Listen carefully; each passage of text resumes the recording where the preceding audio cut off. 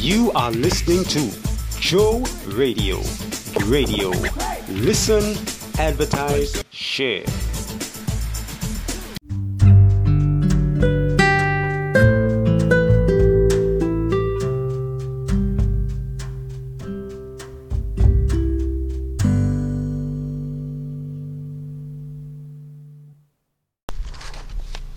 I didn't pick that passage to make it difficult for you. Let's pray.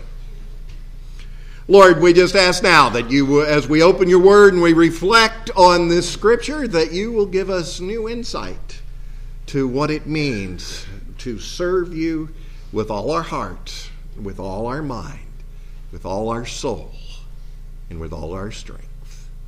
We pray that in Jesus' name. Amen.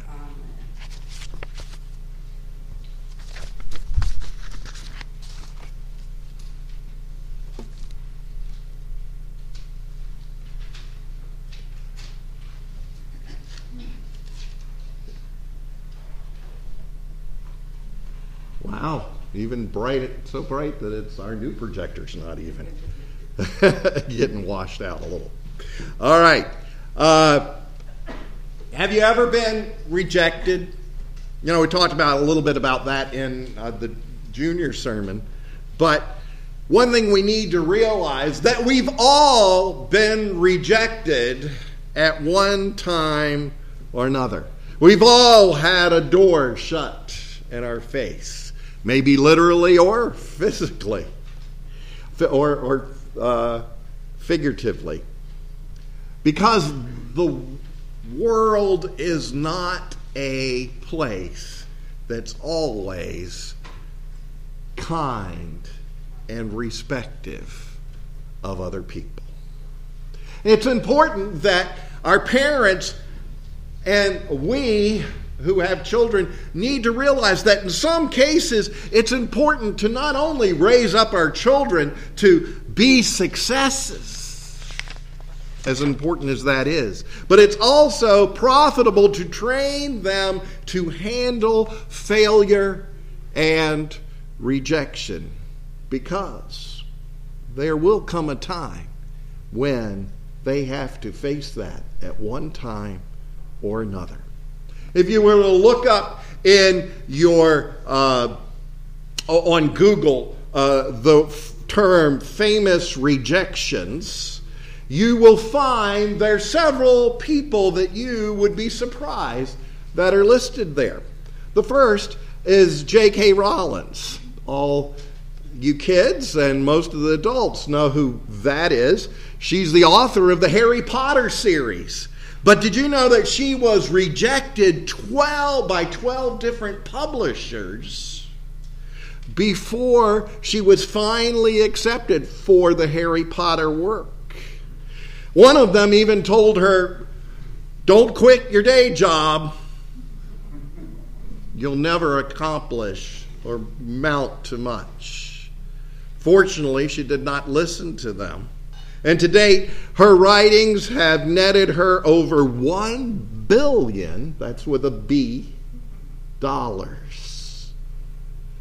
You'll also discover that not just J.K. Rowling, but the famous performer Elvis Presley was fired by Jimmy Denny, the manager of the Grand Ole Opry. He reportedly told Elvis, "You ain't going nowhere, son. You ought to go back to driving a truck." Well, I think Elvis did pretty well for himself. He's even been able to live on beyond the grave in many Elvis impersonators that we see today. What about Steve Jobs, the famous Apple computer person who helped us bring personal computers into our homes? He was actually fired by Apple Computer, the company that he created. Eventually, he was taken back, of course, and helped Apple Computer become the most profitable company in the world. But even Steve Jobs knew what it was to fail. And, of course, let's consider Steven Spielberg. Ever thought of Steven Spielberg being a failure or being rejected? He had to apply and be rejected for 3 times by the admissions department of the University of Southern California Theater and Film and Television Department. I guess they figured that he didn't have what it takes to be the director of such films as Jaws, E.T., Raiders of the Lost Ark, Saving Private Ryan, and many, many more. Just goes to show the schools don't always know what they're doing. Many young people today are having a difficult time getting their careers off the ground. We live in very difficult financial times. Some are just having trouble making a living. And all I can say to the young people that we have here this morning is don't give up. If you aren't an instant success, many of the most successful people who have ever lived failed in their initial try for success. Failed in their first attempts to fulfill what they felt their calling to be. And we even see that in today's scripture lesson as we see what happened to Jesus when he went back to his hometown of Nazareth. Jesus was right at the beginning of his own ministry. He was about 30 years old, and he had been baptized by John the Baptist. You'll remember that that's when he was baptized, that the Holy Spirit came and descended to him in the form of a dove. And a voice came from heaven. "You are my son. I love you. I am well pleased with you." Almost immediately, he was led by the Spirit into the wilderness. And for 40 days, he was tempted by Satan.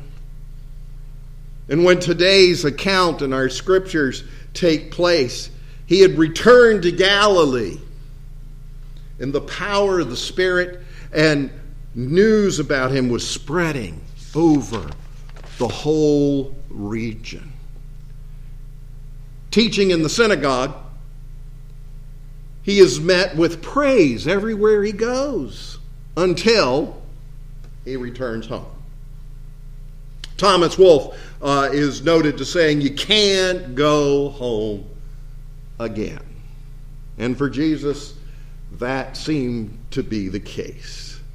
Luke tells us that when he went to Nazareth, where he had been brought up. Remember, he was born in Bethlehem, but he was raised in Nazareth. On the Sabbath day, as was the custom at the time, he would go into the synagogue. And when he went, he stood up, and they handed him a scroll from the prophet Isaiah.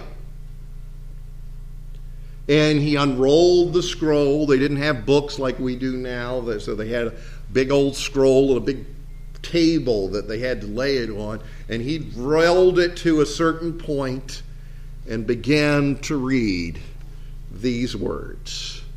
"The Spirit of the Lord is on me because he has anointed me to proclaim good news to the poor. He has sent me to proclaim freedom to the prisoner and recovery of sight to the blind, to set the oppressed free, to proclaim the year of the Lord's favor." After he read those words, he rolled up the scroll, he gave it back to the attendant, and sat down. The eyes of everybody in the synagogue were fixed on him. And then he began his lesson by saying, "Today, this scripture is fulfilled in your hearing." At this point, they were very impressed with this Jesus who had grown up in their own little town. He spoke with such authority. There was something about his presence that captured their attention. Not necessarily in his appearance. He wasn't an exceptionally good-looking man, we understand. But he commanded authority in his presence. All spoke well of him, Luke tells us in verse 22 of this morning's scripture lesson, and were amazed at the gracious words that came from his lips. "Isn't this Joseph's son?" they asked. Their hometown pride swelled. If only Jesus had stopped right there. But Jesus kept talking, and the more he talked, the more displeased his hometown congregation became. "Surely," Jesus said, "you will quote the proverb to me, 'Physician, heal yourself.' And you will tell me, do here in your hometown what you have heard, what we have heard you did in Capernaum." "Truly, I tell you," he said, "no prophet is accepted in his hometown. I assure you that there were many widows in Israel in Elijah's time, just when the sky was shut for 3.5 years and there was a severe famine throughout the land. Yet Elijah was not sent to any of those widows, but to a widow in Zarephath, in the region of Sidon. And there are many in Israel with leprosy in the time of Elisha, the prophet. Yet not one of them was cleansed, only Naaman the Syrian." The mood of the synagogue began to change. Luke tells us that they were furious. They were so furious that they rose up and drove Jesus out of the town. In fact, they were so aroused with anger that they took him to the brow of a hill and were about to throw him off the cliff where the town was built. The scriptures say that he was able to get away. You see, Deuteronomy 13 says that if you have a false prophet in your midst, you may kill him in the eyes of his own people. Jesus, the Son of God, was perceived as a false prophet. And eventually, of course, he was put to death. This is a sad but very true fact. False prophets often prosper, while true prophets are often rejected. False prophets often prosper, while true prophets are often rejected. Popularity is never the proper way to judge who is right. The only measure that is trustworthy is whether the person reflects the love and grace of our Lord Jesus Christ. So what I'm trying to say here this morning is, do not despair if you get rejected as long as you are following Jesus. Do not despair if you get rejected as long as you are following Jesus. It doesn't matter how you are rejected. It might be socially, it might be professionally, it might be by people you thought were your friends, or it might even be your own family. It might be because you've done something right, or it may even be because you've done something wrong. Either way, rejection hurts. But listen to this word of reassurance. There are two remedies for rejection. The first is time. The first is time. Time heals all wounds, says the ancient addict. There is a grand measure to that truth. Time is a great healer. Here is what you need to know. Persistence will eventually conquer resistance. Persistence will eventually conquer resistance. Ask anyone who's ever made it through a heartbreaking time and experience, and they will tell you that if you hang in there long enough, the sun will eventually shine again. That is why we must never make it easy for people to take their own lives. Most people who take their own lives do so during a time of deep depression. And for most people, depression passes given enough hours, enough days, enough weeks.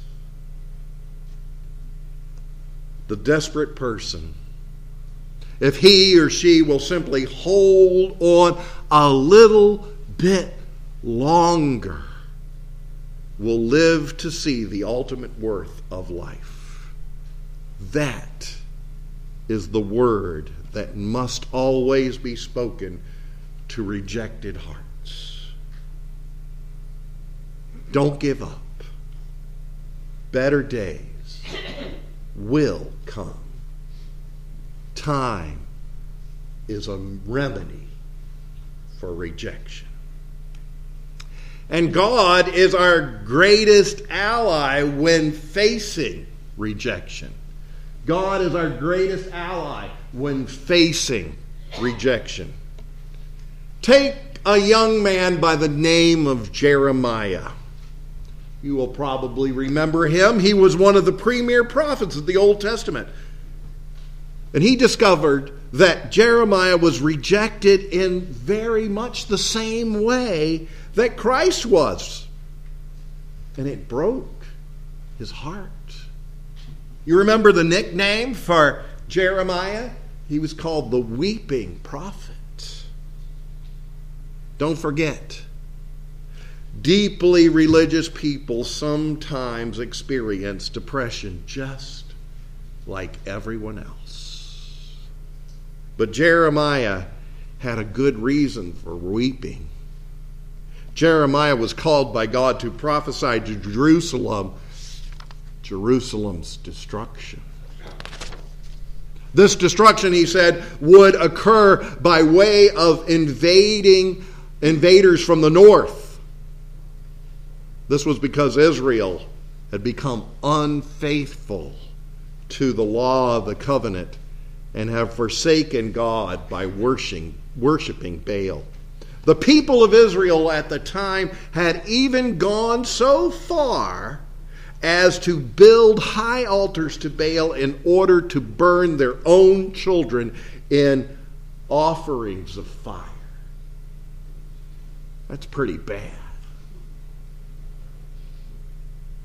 The nation had deviated so far from God that in God's eyes, they had broken the covenant. causing God to withdraw God's blessing from them. Jeremiah was guided by God to proclaim that the nation of Israel would be faced with famine.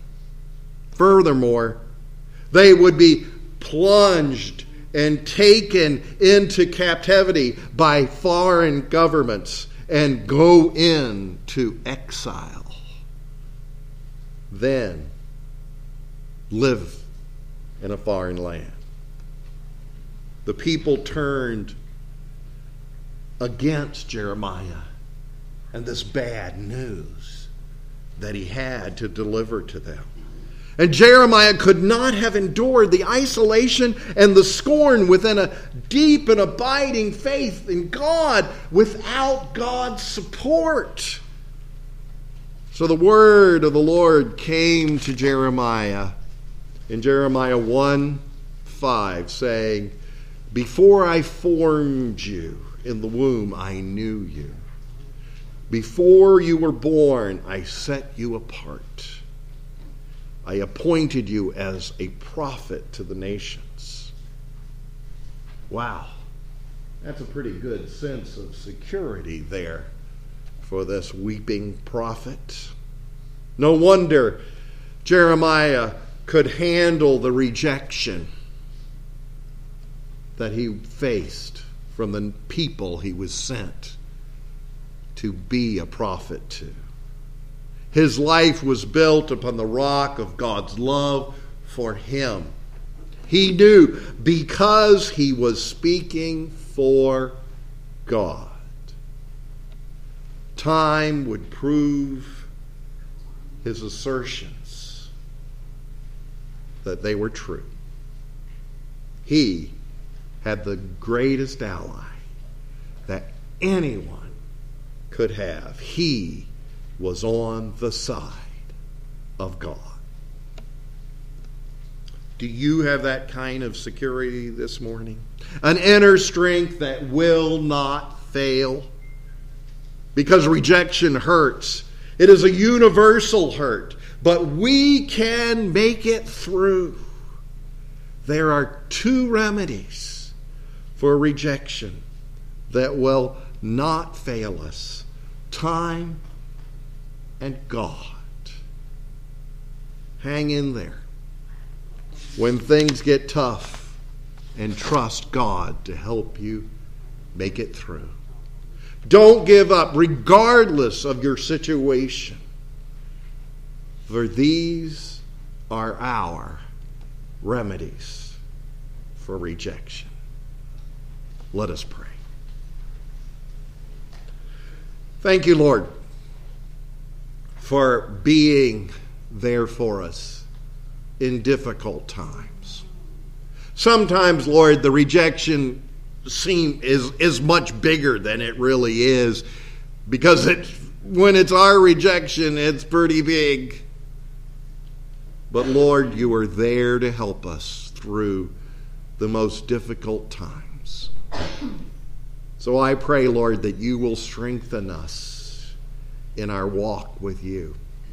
That when you give us a mission, that we will not faint away from it, but that we will march forward with the assurance of your leadership, your support, the power of your Spirit that will be there for us to face any rejection, any obstacle that may be in our way, so that we may fulfill your calling and be the people of God you've called us to be.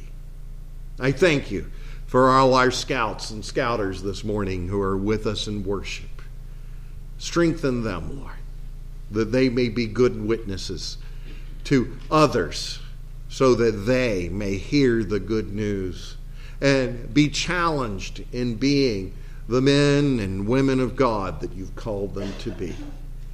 And in turn, Lord, that you might be glorified in your church, in our lives, and in this world.